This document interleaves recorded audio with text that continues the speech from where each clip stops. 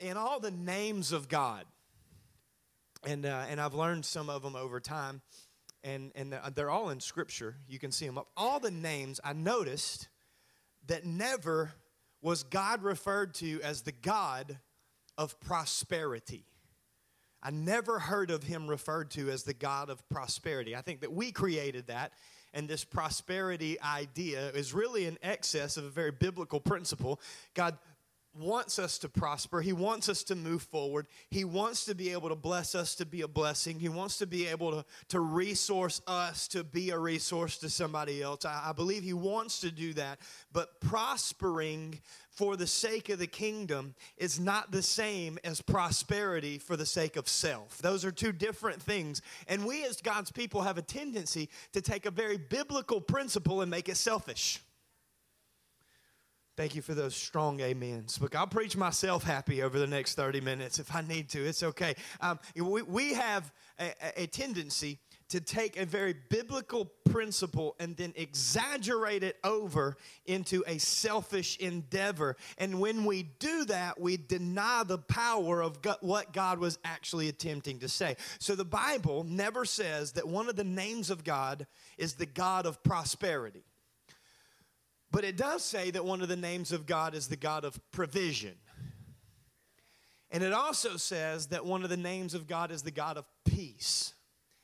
And so those names are what I felt led Wednesday morning to write a message on and film before the storm about the God that I serve even in the storm. I didn't know when we were writing on Tuesday, and sometimes I have a hard time hearing from God. Sometimes I don't hear my wife. Anybody else guilty? Just wave. Sometimes I just don't hear other things and other people, and sometimes it's hard for me to hear from God. I will spend hours in front of my computer trying to figure out what he wants me to say to you. This was not one of those times. I sat down, and God just began to download this message. He's not just God in the storm, he's God over the storm. Okay, he's not just God of the enemy, he's God over the enemy. And sometimes you've got to remind the storm who it's subject to. Sometimes you've got to remind your problems who they're subject to. Sometimes you've got to remind the powers and principalities of darkness themselves who they're subject to. Sometimes you've got to remind your flesh of who it's subject to. There's just these times where we need to remember who God is and what his name is so that we can be reminded of his character. Because his name is a representation of his character. So when the Bible says that one of the names of God is Jehovah Jireh. Now, I didn't really understand, I didn't even know that like often growing up. I have this old song, and some of you are going to know it. It's one of those songs. You know, there's some good songs, but then there's some songs they just got some and this old song somebody wrote in regards to what God had already said, and it went, Jehovah Jireh, my provider. And I was like, whoo, did she make that up? Man, that was good. Now, then I realized it was in the Bible the whole time. Jehovah Jireh was the name of God that was revealed to Abraham when he put his son Isaac on the altar. The Bible says that the hand of Abraham came down and the angel of the Lord stopped him right before he slayed his son. There's a lot of explanations of this, but one of the things that I see there is that sometimes God wants us to put our gifts on the altar of sacrifice so that we can remember where they came from. So that we won't put our faith in our gifts or what he's given. We'll put our faith in who he is, the giver, not the gift. So we find our fulfillment in the provider, not in the promise. And Abraham needed to put that promise on the altar so that he could remember who the provider really was. Another thing, just as an addendum, that God was revealing to Abraham in a society that thought it was okay to sacrifice children for selfish pleasure. Kind of like America from 1970 and on. that we live in a society that thinks it's okay to sacrifice children for selfish pleasure. And God was reminding Abram, this man who lived around all kinds of people who would sacrifice children to dead gods. And we do the same thing today. We sacrifice children to a dead desire that really can't fulfill. Now listen, if you've been a part of, or you know somebody that has lost a child or even sacrificed, surrendered a child early, I'm not here to condemn you today. I'm not here to beat you up today. I believe that God is the God of restoration, and He doesn't just restore the things that other people take from you. Sometimes He restores the things that you take from yourself in ignorance before you begin to follow Him. So I've got my eyes fixed on eternity, and I know that nothing lost in this life can't be found and restored in the next, as long as Jesus is the one leading me there. But God needed to show Abram, I don't need you to sacrifice your children. I'm going to give you my son. And this sacrifice is going to atone for all the other sacrifices. This sacrifice is going to cover. And it was in that moment that a lamb was coming up the other side of the hill and got stuck in the bushes. And he turned around and he said, he said, Jehovah Jireh, the Lord has provided. The next name in that song, actually, Jehovah Nissi. And it means the Lord, our banner. It is the flag that we wave in the midst of worship. It is the weapon that we hold in the midst of worry. It is the banner that we show in the middle of the battle. Jehovah Nissi is waving his banner right now in the parking lot of Glad Tidings Church in the middle of Lake Charles through people who are there to be the hands and feet of Jesus. Jesus is waving the banner of Jehovah Nissi through people that go down and begin to get in the middle of everything, the boots on the ground, that go and don't know what they're going to do, but they know that God is going to use them to do something. It is the banner of God that we wave in the middle of the battle, that we can be reminded that even victims can be victorious, and even those who worry can actually worship their way out. See, we don't put our faith in Old Glory. We put our faith in the wind that makes Old Glory wave. We put our faith in the Spirit behind everything that we put our substance in. Jehovah Nissi is God's rallying point for the means of victory. He is our banner. He is the one who goes before us. And write this down so I'll move on. If God goes before us, then no thing can destroy us. If He's leading the way, then the thing or the person has to go through Him in order to get to me. So the storm is still subject. The enemy is still subject. And when God is with me, no thing can destroy me. Final name. This is where we're going to hang our hat today. I've just been warm-up preaching. I hope that's okay. Jehovah. 3 people said it is. Everybody else is hungry. Just hang on. We'll get you out of here. Jehovah Shalom, the Lord, our peace. Now remember, I was writing this on Tuesday.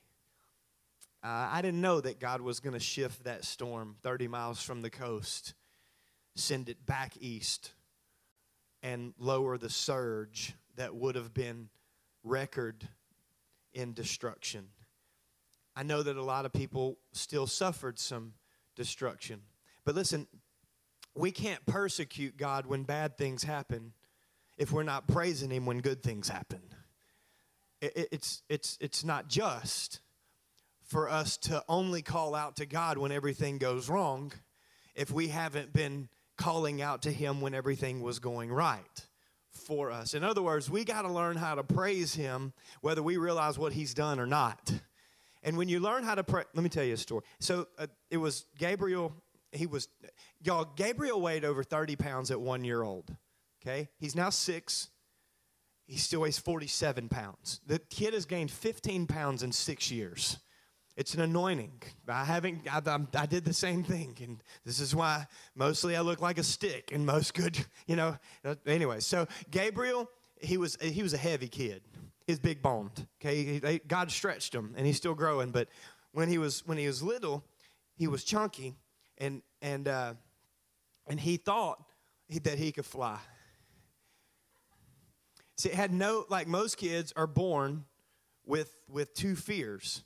One of them is like darkness, and then the other one is falling or loud noises. They're like, hey, you can get them with those main fears, like crashing sounds or darkness. They don't really like darkness, and then the fear of falling. Not Gabriel. Gabriel only got 2 or 3, is what I was trying to say. So Gabriel's crawling out of this bounce house, and bounce houses they blow up real tall, and we didn't get the like baby size one. We were like, no. If we're gonna have fun, we're gonna have fun. Right? Like, I want to jump too. Come on. And so we got the one that could handle some weight. And Gabriel was in there, and he decided to go out head first. And he was crying. I saw him. I was like, he's not going to. Yeah, he is. And so I start making my way towards him. And he begins to fall. And what he does, I don't know where we learned how to swim in the air, but that's what he began to do. He was swimming in the air. And I got there, and I put my hand under his head and grabbed his clothes with my other hand. And his head, the only thing between his head and the floor was my hand. And then so I picked him up by his clothes. You've done that to a kid. Don't judge me. You've done this too. That's why he has long hair, for when I can't grab his arm. Get back here. So that's what you hold on to, right? So I had his clothes, and I stood him back up, and he looked up at me, and he just smiled and ran off. I was like, you have no idea. I just saved your life. You're welcome. I wonder how many times God grabbed you right before it all fell apart, and you don't even realize it. But when you begin to worship God and praise God for the things that you don't know, it will develop something inside of you that allows you to worship through the things that you do know, even sometimes despite the things. He is Jehovah Shalom, the Lord our peace. We see this name come to pass in the book of Judges. In the book of Judges, the Midianites are stealing from the Israelites. Now, here's the weird thing. They were supposed to be friends. Like, they were related. They were family. But hear me. The devil discovered a long time ago that if he can break up family, he can break up kingdoms. And so he began his attack and his assault on the family, on the husband, on the wife, on the mother, on the daddy. And he's still to this day trying to break up families, because he knows that if he can break up families, then he can break up kingdoms. And that's what was taking place in the Midianites and the Israelites. And the Israelites were scared to death for their own lives. It was a struggle. And instead of facing that devil and facing that division and facing that enemy, which God has given you the ability to do no matter what your situation looks like, the Israelites decided to hide from it. They decided to cower down and just take care of themselves. And we see one of the Israelites, who was supposed to be the judge of the entire nation of Israel, his name is Gideon. He was hiding in a cave, threshing wheat for himself. In his hiding, God begins to remind him of his calling. See, I need to help you understand what God is stirring in me today, and what it seemed like first and second service we're beginning to comprehend as well, is that your condition is subject to your calling if you let it be. Your calling is only subject to your condition if you allow it. And so God came in to Gideon's condition, and he reminded him of his calling. He reminded him that it doesn't matter what the enemy is doing, what the world is doing, what everybody else is doing. God looked in and saw Gideon's condition, and he spoke into his calling. He said, Gideon, the Lord is with you, mighty man of valor. And like you, Gideon was like, He's talking to somebody else. I mean, that's a good message for somebody. That ain't me. Gideon said, Lord. Now, you got to think. I mean, have you ever, I used to play hide and seek a lot. Oh, get real. I still play hide and seek a lot because I get asked to. So I'm trying to take advantage of the moments to make some memories. And I love whenever my child doesn't know that I know where they're hiding. And I like to let them get comfortable in the place that they're hiding so that at just the last minute, I can tear the curtain off of that place and I can remind them that I'm their daddy and they can't hide from me, that I know right where they are. And so I can see in Scripture that Gideon, one of God's children, was hiding from him. But all of a sudden, the seeker became the finder. And the finder began to speak something into that which he was seeking. And the seeking was a prophet with a promise that a nation of people needed to hear once again. I believe that God wants to rip the veil. Come on, somebody. Tear the curtain down off of your hiding place and remind you, despite your condition, that the calling of God is irrevocable and without repentance. No matter the storm or the situation or the trial, we can trust him. See, God said to Gideon, mighty man of valor. And Gideon said to God, Lord, I'm the weakest of the smallest. I'm the lowest of the weakest. But God looked at Gideon and said, I don't just see you where you are, I see you as I created you to be. I don't just see you where you've decided to be, hiding from me in a cave. I see you where I've destined you to be, which is on the front line, leading an army to attack against the enemy. And we pick up this passage in Gideon in Judges chapter 6, verse 16. The Lord said, surely I will be with you, and you shall defeat the Midianites as one man. As one man. Verse 17, then he said to him, if now I have found favor in your sight, then show me a sign. Isn't it just like a Christian?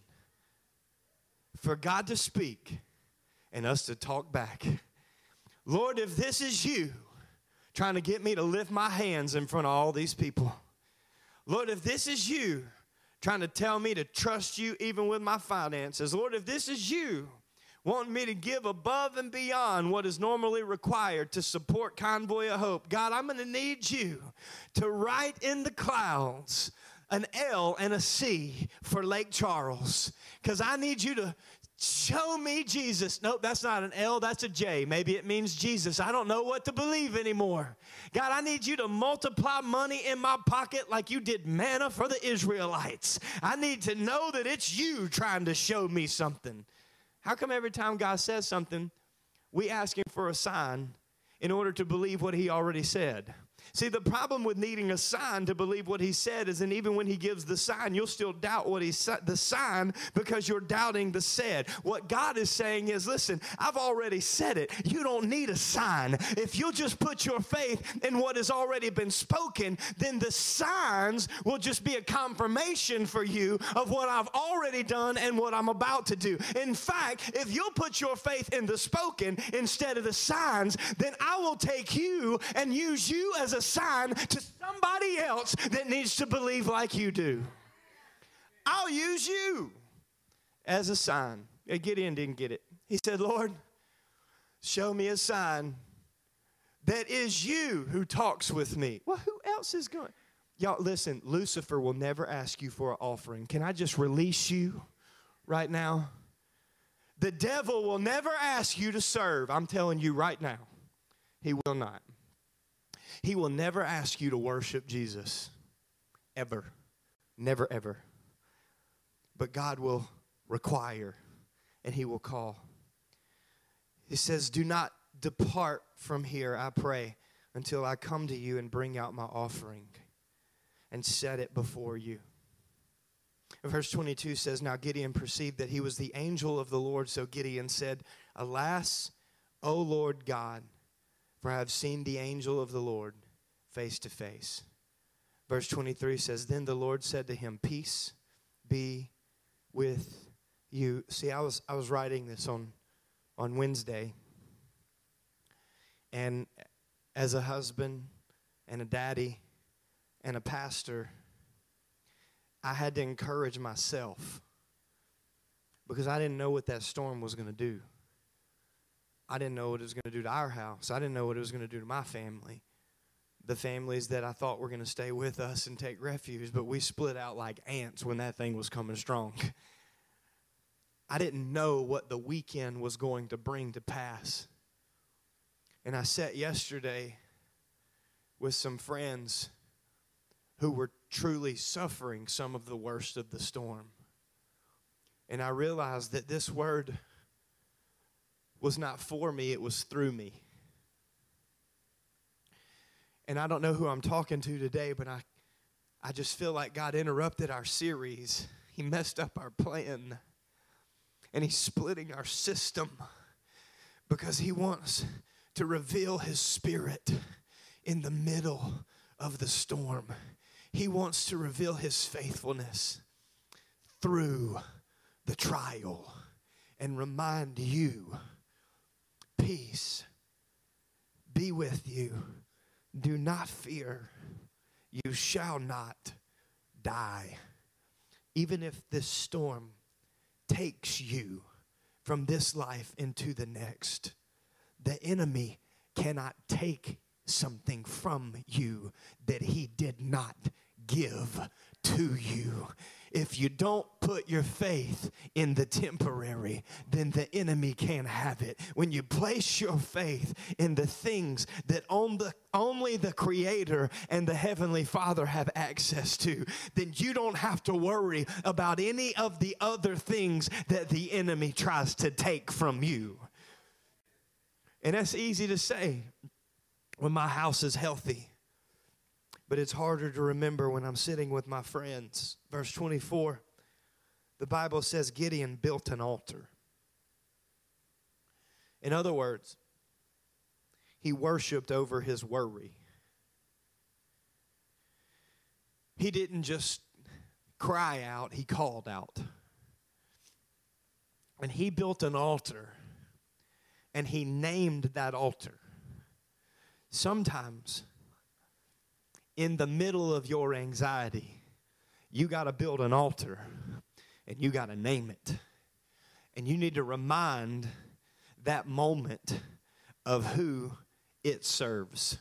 You got to remind that moment of who God is in that moment. You've got to remind that storm.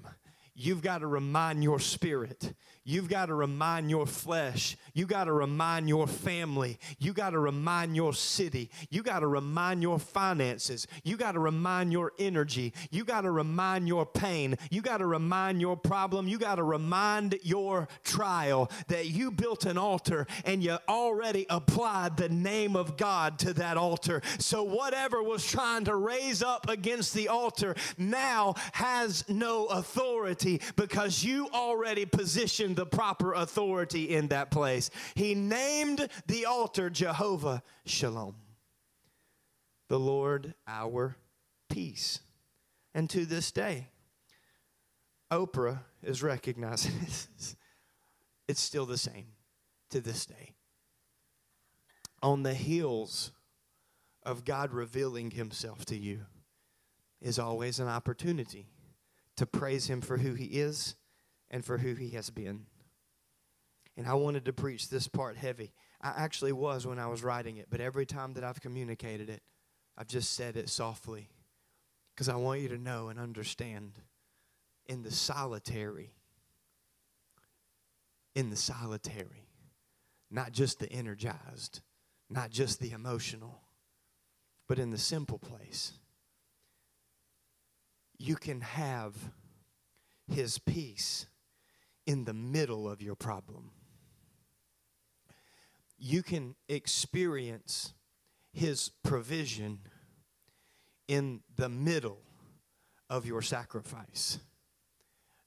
You can wave His banner in the middle of your battle. He is the source in the middle of your storm.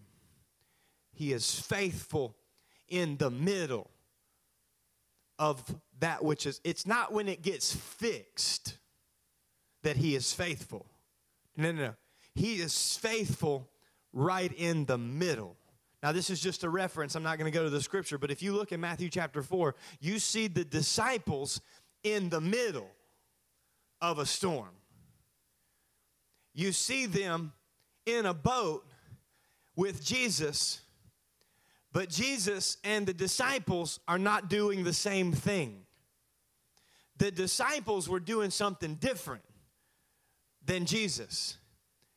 Jesus was resting in his Father in the middle of the storm because he understood that he didn't need God to fix it to be found faithful.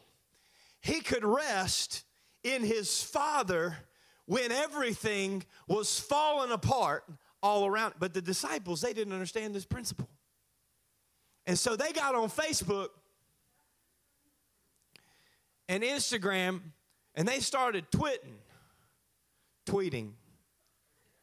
Come on, some of y'all, you know what I mean? Like, if I can't vent to nobody else, I'll just vent to everybody else. I'll vent to anybody that will listen. Send me someone to know how I feel. I will let them know. That's what they were doing. Man, they were losing their minds. Now, I see some of them, man, they're angry. They're audacious, right? They're just hollering and screaming and fussing. And then I see some of them, it's probably John. John seemed a little sensitive. Like, I mean, he's laying on the chest of Jesus at dinner. Like, get off me, man. Come on. Man, God, bless me. John is sensitive. He's laying down in the boat too, but he's not resting. He's in the fetal position. He's crying. He's not crying out to nobody. He's just crying. He's broken. He's upset. Judas over in the corner counting the money like, I don't know if we ever going to get out of this. Peter's yelling at somebody that ain't even done nothing to him.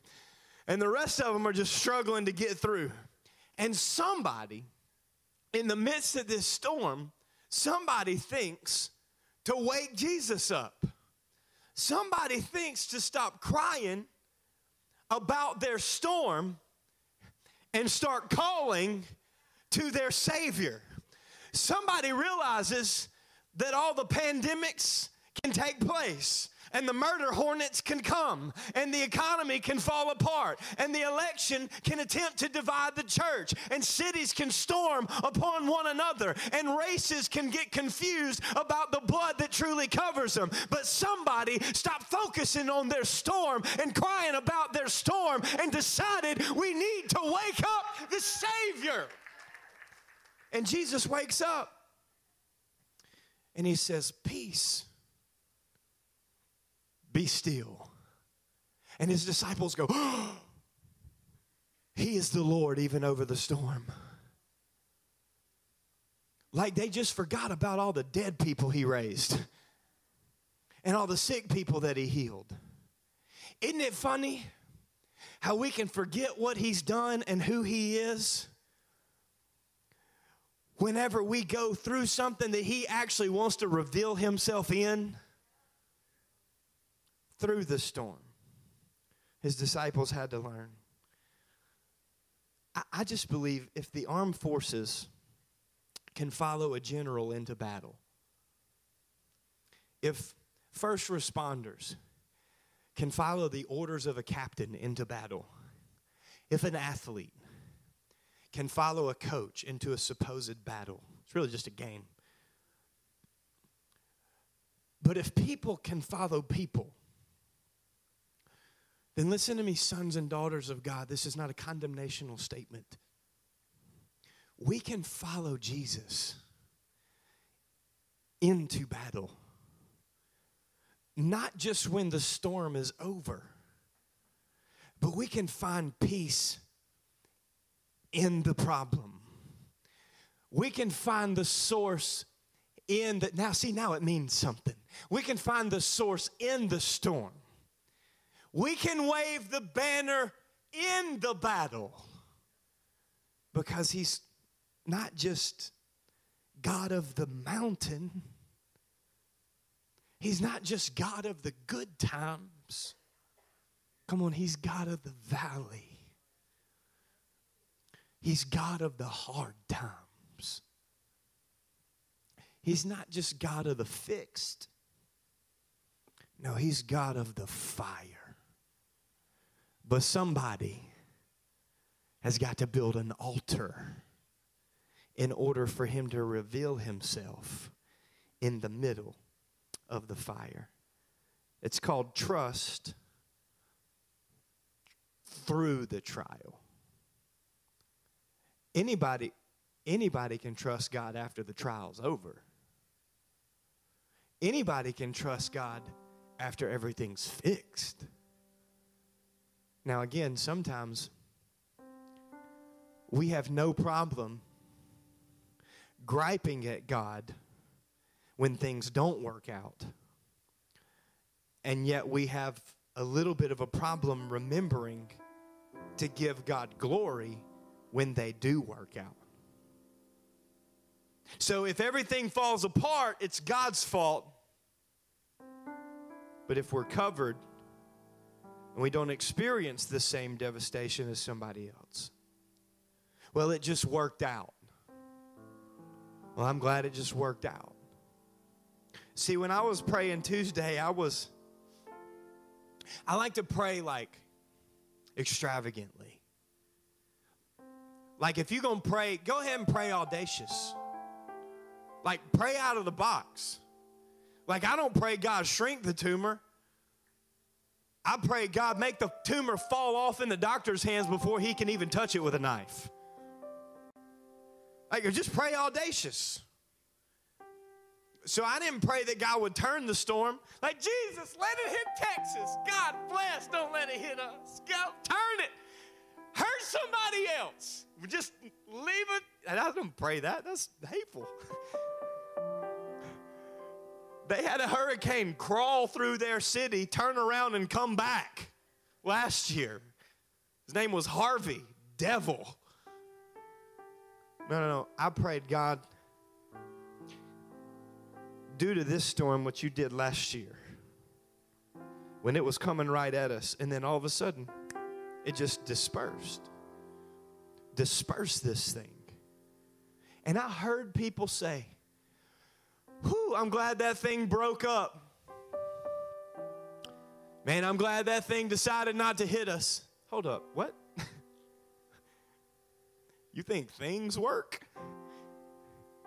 No. God said it's not time. God turned. But what do we do when He doesn't turn it that way? Let me read you one more passage. I really wanted to try to edit this passage a little bit and not have to read the whole thing, but I believe that the power is in the fullness of what Paul is trying to say to the church in Corinth. See, you have to understand that Paul was writing to a people who were undergoing legitimate persecution. Legitimate persecution. Like the emperor put people on the stakes, set them on fire to light the streets kind of persecution. Like the religious people weren't just against the Christians and the authentic relationship. They were a part of the persecution. They were hunting people down. They were going into homes and dragging people out. People like Justin Martyr, where we now get the term martyrdom or martyr from, which is when people lose their life because of their faith. Justin Martyr was murdered as an atheist. I didn't know that. I just read this the other day in a book by Jeremiah Johnston, doctor. Justin Martyr was proclaimed as an atheist by the Romans and tortured to death because he refused to confess the gods of Greece and Rome. So if you did not confess to their polytheistic gods, their demigods and their mini-gods, then they believed you to be an atheist, and atheism was punishable by death. So they murdered Justin Martyr. It is in this environment that we refer historically to the dispersion of Diocletian. where what the emperor did to the people was such an injustice, so much tragedy, so much tyranny, that it caused the Christians to disperse. Now, the enemy should have never done that, because you don't break up the church and spread them all out like that, because then when you get the church all spread out, a lot of other churches start to form and God begins to multiply it in a new way. So Paul is writing to those people who are being tortured for their faith, and here's what he says, verse 8, 2 Corinthians 4. We are pressed on every side by troubles, but we're not crushed. We're pressed, but we're not crushed. We're perplexed, but not driven to despair. We are hunted down, but we're not abandoned by God. We get knocked down, but if God goes before us, then no thing can destroy us. Verse 10, through suffering. Hang on, I must not be reading that right, because I thought he was God of prosperity and blessing and favor. Through suffering, our bodies continue to share in the death of Jesus, so that the life of Jesus may also be seen in our bodies. Verse 11, yes, we live under constant danger of death because we serve Jesus. Man, we roll out the red carpet and can't get people to serve Jesus.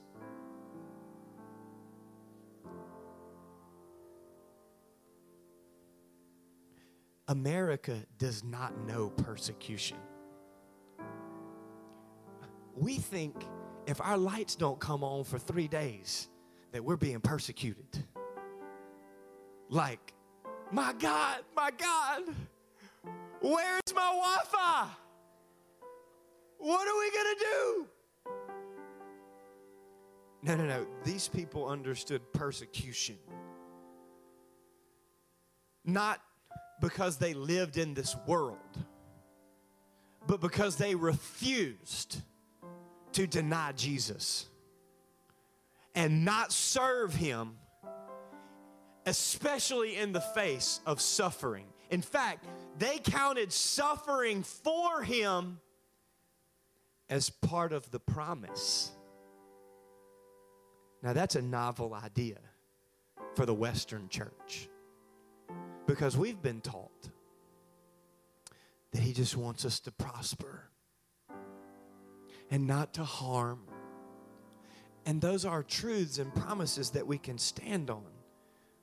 But God is not stuck to our temporary perspective. And if we want to see as he sees, then we've got to see through the temporary and into the eternal. We live under constant danger of death because we serve Jesus, so that the life of Jesus will be evident in our dying bodies. Verse 12, so we live in the face of death, but this has resulted in eternal life. Verse 13, we continue to preach despite our problems, pains, or persecution. We continue to preach because we have the same kind of faith as the psalmist when he said, I believed in God, so I spoke. I don't need a sign. I know who I serve. Verse 14, we know that God, who has raised Jesus, will also raise us with Jesus. Come on, if I was preaching out in the parking lot because our building was destroyed, I would read this scripture right now, because I would tell you on Sunday what God told me on Wednesday. Before the storm, in the storm, and after the storm, he is still God of the storm. He is God of my yesterday, my today, and my tomorrow. He is not subject to what is coming when he is God over everything that was and is to come. I'm not afraid of tomorrow because my God has already been there. And if I go with him, then I can't be overcome by whatever them I may face. I know that he'll raise me and present us to himself together with you. Verse 15, all of this is for your what? Benefit. Brokenness is for my benefit. Bondage and tyranny is for my benefit. Man, we lose our minds over an economy, over a politician, over an election. And I told you how I'm going to vote. And I told you why I'm going to vote how I'm going to vote. But I can promise you, in the name of Jesus, that if the vote doesn't go my way, he's still on the throne. I can promise you that if the policies don't go in my direction, that he's still on the throne. That he can take what the enemy meant for evil, as we're going to discover and continue to discover in this series. And he doesn't just turn it for good. He shoves it down the enemy's throat and makes him pay it back for good. It is for our benefit. As God's grace reaches, it's all about people. See, if one person gets prayed with today because of that storm, like if one of the 15 people that left our church meets somebody that doesn't know God and they pray with them, just one, just one. How many more buildings do I have to tear down to save a soul? God will do whatever it takes. Even wait and watch us for as long as he has to. He'll do whatever it takes to add one more person. And when that happens, there will be great thanksgiving. And God, not Gideon, God, not people, not pastors, God will receive more and more glory. Watch this, verse 16. That is why we never give up. Because it's bigger than us. God has a purpose for the pit. He's got a solution to the storm. He's got a fix for the failure. Through our bodies, though our bodies are dying. I said this last week. I'm going to say it again. Job said, though you slay me, I will praise you. Come on, it's one thing to praise God after everything's put back together. But can you praise him when it's all falling apart? Can you praise him and lean into him and look for reason when everybody else is losing faith? And let your spirit be renewed every single day when nobody else shows up. Verse 17, for our present troubles are small. They're not going to last very long. Now, we're just talking about cleaning up after a storm. Paul's talking to people who are losing their children because of their faith. Paul's talking to children who are losing their parents. Brothers and sisters who are losing their loved ones. He says, this is small. You're being murdered for the name of Jesus. It's small. Small problem. Little alligator, as y'all like to say. For our present troubles are small and they won't last very long. So we don't look at the troubles we can see now. We don't look at those troubles, verse 18, we can see now. Rather, we fix our gaze on things that cannot be seen. For the things we see now will be gone, but the things we cannot see will last forever. We can be like Jesus in the middle of the storm when things are falling apart. We can fix the eyes of our spirit on our Father, and we can rest in him no matter what's going on because of them. or because of the world or the storms or the problems or the pain. Fix our gaze on things cannot be seen, for the things we see now will soon be gone, but the things we cannot see will last forever. So I say this in closing: I can spend my life asking God why. God, why did this person, why have 70 million babies? God, why do we go through this? Why did this person get sick? God, why did this person not get healed? God, why was this person taken advantage of? God, why? I can spend my life asking why, or I can surrender my life and discover why. And I would rather surrender my life and discover why than spin my wheels asking why. Back to Judges chapter 7. You'll have to read it for yourself. And I want to encourage you when you read the Bible, like slow down a little bit and let God show you stuff. You know how like I'll break it down and tell you like goofy little things that I think of? That's not me. That's like God saying things to me. Like, oh, that's funny. Like letting God show me things that he has a perspective on, but using my personality to show me his perspective. God wants to do that with you. And so we see in Judges chapter 7 that God told Gideon, hey, you got too many people. Gideon's like, I have 30,000. That's a lot of people, right? That's more people than Eunice 3 times. That's a good number. But the Midianites, the Bible says they had so many camels you couldn't even count them. Now, I don't know how many people can be carried on a camel, and if they were dragging wagons or they had multiple humps. I'm not sure what's going on, but the Bible said there was a lot of them. And the Bible says that there were people as numerous as the grasshoppers in the grass. Okay, that doesn't mean a whole lot to you because we don't have a whole lot of grasshoppers. We have some, but not as many. So just from South Louisiana standards, as many as the mosquitoes in the rice field. I'm going to help you out.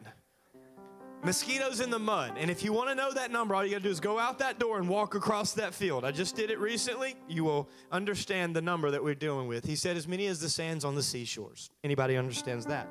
And Gideon had 30,000. And God says, that's too many. That's too much.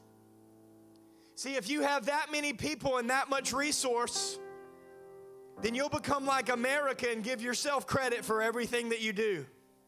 You'll become more patriotic than you are Christian.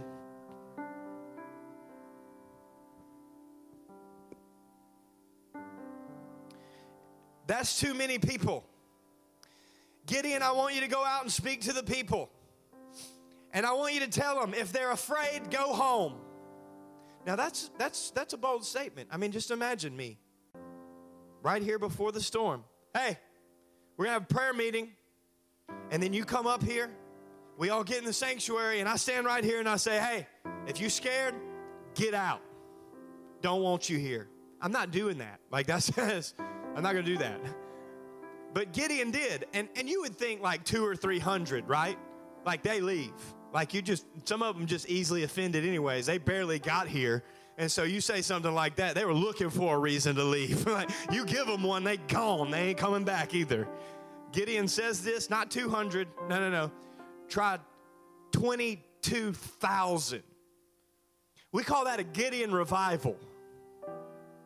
Megan and I started one of those when we got here. Because when we came in August, there was about 200 people came and listened to me preach for the first time. By November, we had about 100. By January, 80 or 90. I thought, Gideon revival, Jesus. Thank you, Lord, for the things which thou art doing. Praise God, I've moved my family to Eunice to shrink a church. What an anointing I have upon my life. Me and Miss Sandra and Miss Debbie, we're going to win this city for the sake of the kingdom. Look at all those people going to church somewhere else. That is powerful. I just stand out here and wave. Y'all have a good Sunday. Gideon revival. He had 10,000 people after the Gideon revival. God said, that's too many. Shrink it some more. I was good at that. Like, hey, look, I can shrink stuff. I can run people off. I'm good at it. I'm telling you, it's a gift. That's my wife. Gideon stands and he tells them to go get a drink. And God says, hey, when they drink of the stream, I want you to watch, and I want you to separate the ones that lap up the water like a dog. Because I can't use arrogance, but I can use an animal. I want you to designate the ones who drink the water and lap it up like a dog and drink it out of their hands from the ones who bow down on their knees and drink directly from the stream. What he's saying is, Gideon, I need you to focus in on the people that are actually looking at me. And I need you to separate the people that aren't interested in me. Because I can't use the ones that aren't interested. I'm going to have to separate them. I'm going to have to set them apart. And again, he's got 10,000. You'd think a couple of hundred, right? Oh, Gideon's like, hey, y'all go get a drink. Please lap like a dog. Please lap like a dog. Like, I ain't never met a girl and thought, man, I hope she laps like a dog. Like, I'd take Megan on a first date, like, man, I hope she laps that food up like a dog right here in front of everybody. I'm going to marry her right here in this restaurant. She laps it like a dog. But Gideon's praying, Lord, please let him lap like a dog. And he got some, but 9,700 of them, they left. God sent them home. Gideon's got 300. You would think that God is done. I mean, as a pastor, I'm like, okay, we've got to be ready.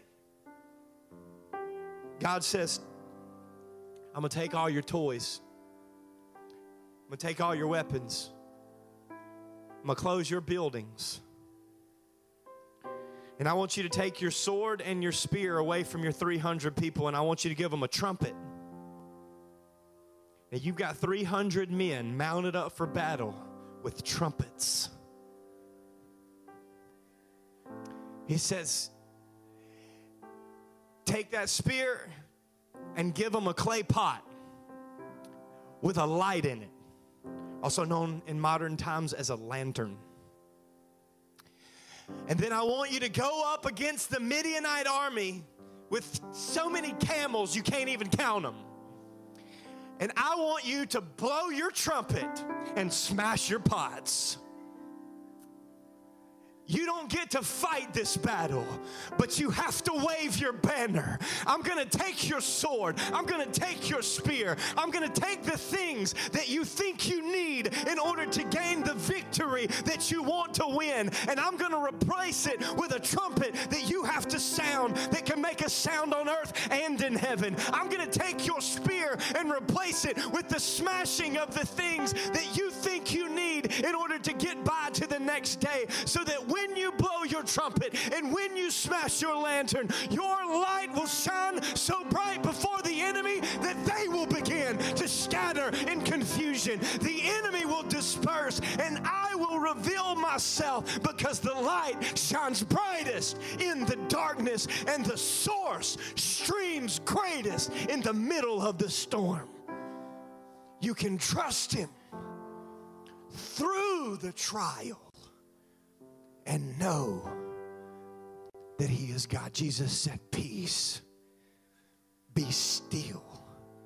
I can't help but think that he was quoting scripture, and he just stopped his statement. Be still and know that I am God. So my final question, and I'll let you pray. Will I give up, or will I look up? Will I bow down on my knees and drop my head in exhaustion? Or will I lift my eyes unto the hills in expectation? Will I give up, or will I look up in the battle, in the storm, in the problem? He's the God of provision. He's the God of peace. Would you bow your head and close your eyes? Would you ask him? Don't fall asleep, pray. Don't dismiss yourself from the opportunity to hear a message downloaded and delivered, and then just walk out of here and be better. Ask him, Lord, lift my head unto the hills where my help comes from. Lord, help me to see past the temporary and into the eternal. Help me to see past my problem and into my provider. God, use me as a sign for somebody else. Use me as a gift to reveal the giver. Lord, use me as the source for somebody's storm. And let me give you all the glory. With every head bowed and every eye closed, I have to ask, are you surrendered?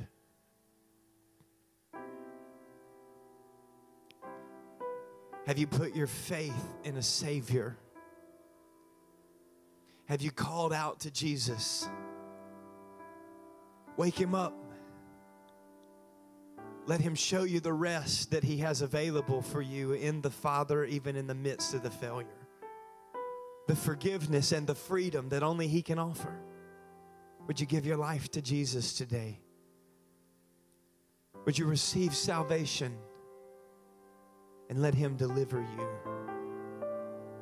Come on, if I'm talking to you today, as the church is praying for you, and everything that we've done up to this point was leading to this moment, would you open your hands in your lap?